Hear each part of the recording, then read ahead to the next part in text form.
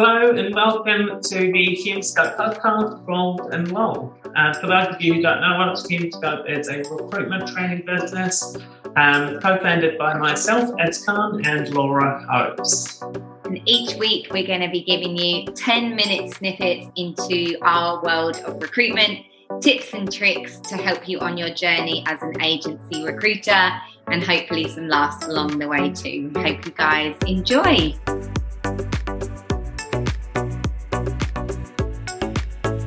Hello. Hey, hello team. Welcome. Just to give everyone a little bit of enthusiasm to stay on to this podcast, Ez has a weird surprise at the end of it. Oh yeah. Actually, a surprise that you don't even know. So. No, I do. I'm very muted today. Like grey. Grey so far. Grey me. Just blending in. Camouflaging myself so no one can get to me.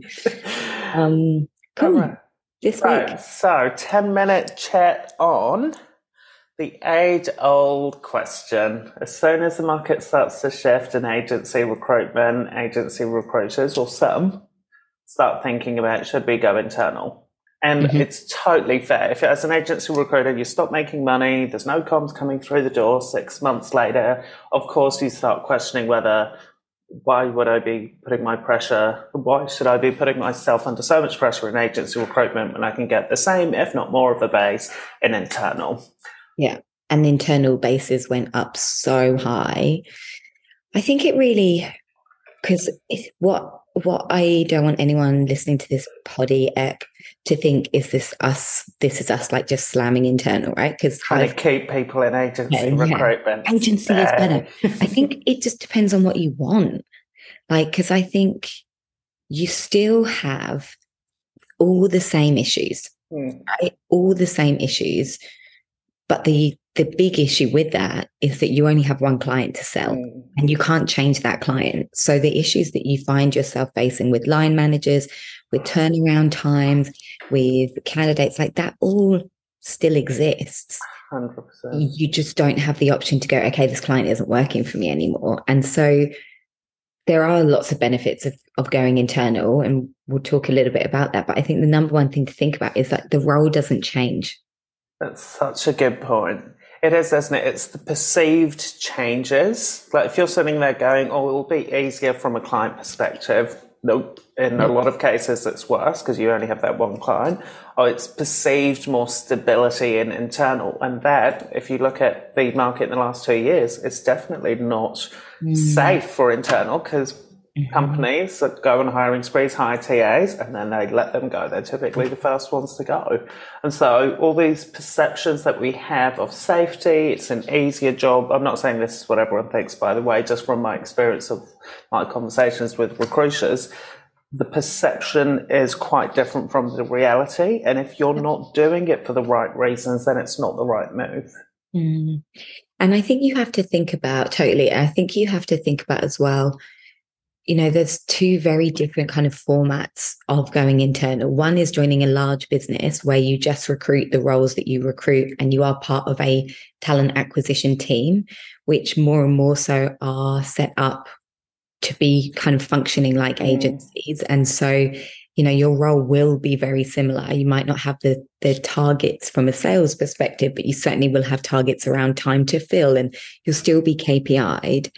The other is actually going in and being a standalone talent acquisition person or head recruiter for a business, which will allow you to get involved in more HR-focused projects. And that is a very different role. And I think that is worth, differentiating between, because if you're going to go into a large corporate and into their 50-person strong talent acquisition team, your role is pretty much going to be the same. And you have that one client and you have all the same stresses and you have KPIs. But if you're doing it to broaden your project experience, to get involved in EVP, to help redefine career pathways, do all of that stuff, you probably need to look at an internal role that is more standalone. But then you also need to make sure that the business is really brought into that role and they're not just doing it to say that they have someone in that role, because if it's not respected as part of the senior management team, and I've been in this situation, if you just become like a cog in the wheel, then it's very hard to make change, and you'll face the same challenges, but without the ability to make change. That's I think such a good point. Is that checking through, does the business actually value that as a function of their business? Because you're right, even in those sort of what people call non-billing functions like marketing, because I recruit in senior marketing, more often than not, those departments aren't truly valued in a business. So that then becomes incredibly hard to work in that environment, because if the owners and the senior leadership team doesn't actually respect or understand fully what you do, then it's hard to actually make an impact, and then you will just be a job filler. It's not like, hey, we've got a recruiter, they'll just fill jobs. Yeah. I think what a internal role can do is broaden your horizons, right? Yeah.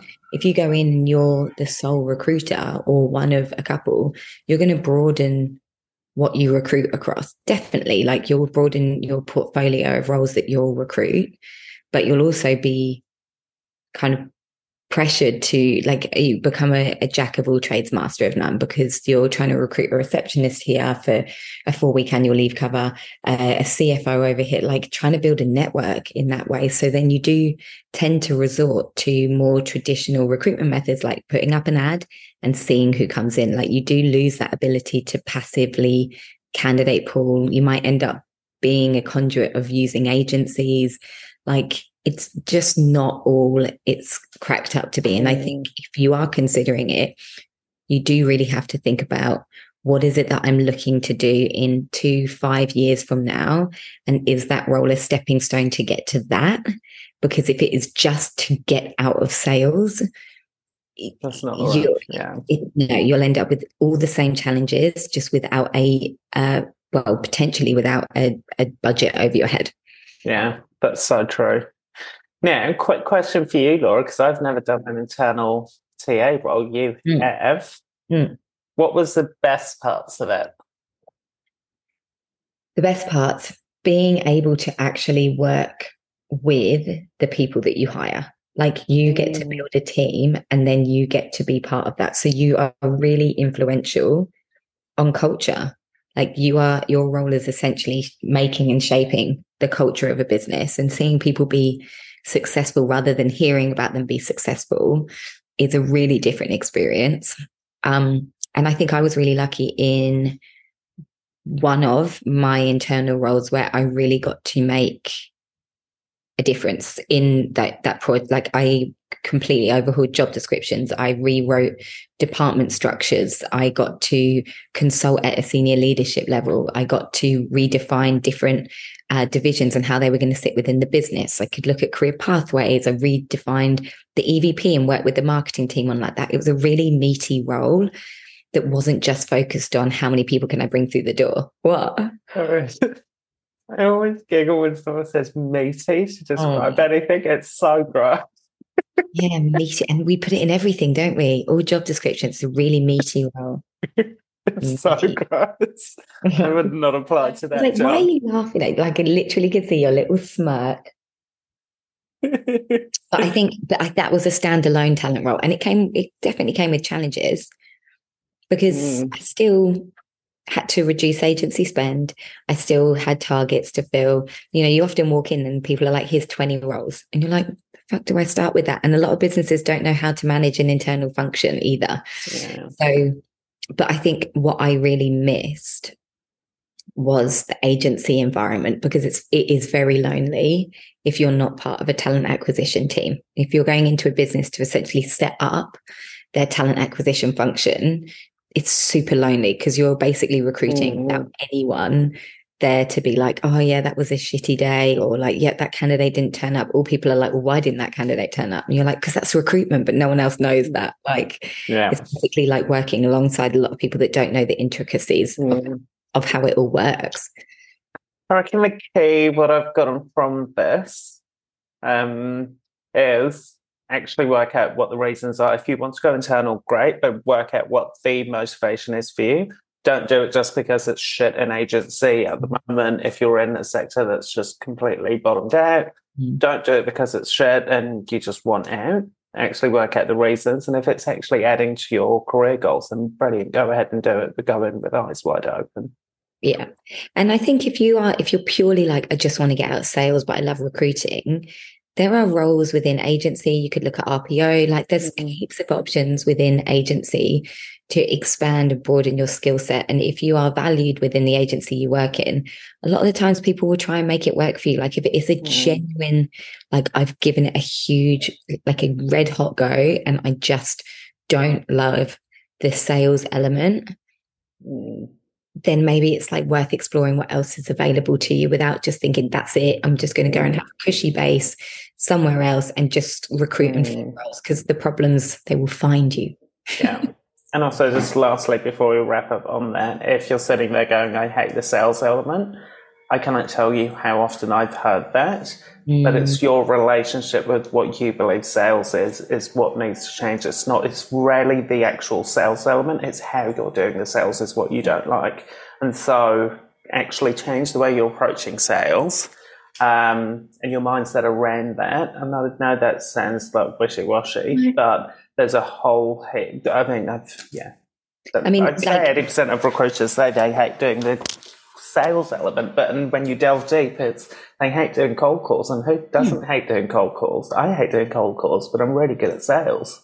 Yeah, we're not door-to-door salesmen. And I think you're right. And I think that we've done lots of podcast episodes on that, of like how to actually differentiate yourself, or how to sell without selling, or how to create warmth. Like there are different ways of doing it, and we have so many tools at our disposal now. So it's about exploring what would work for you, or how you can make it work before you just jump ship into another unknown. Yeah. And if you've not heard any of those podcast episodes, a quick plug, they were actually some of the most listened to. One of them got up to 2,500, one of their BD episodes. I honestly can't believe your mum listened to our podcast that many times.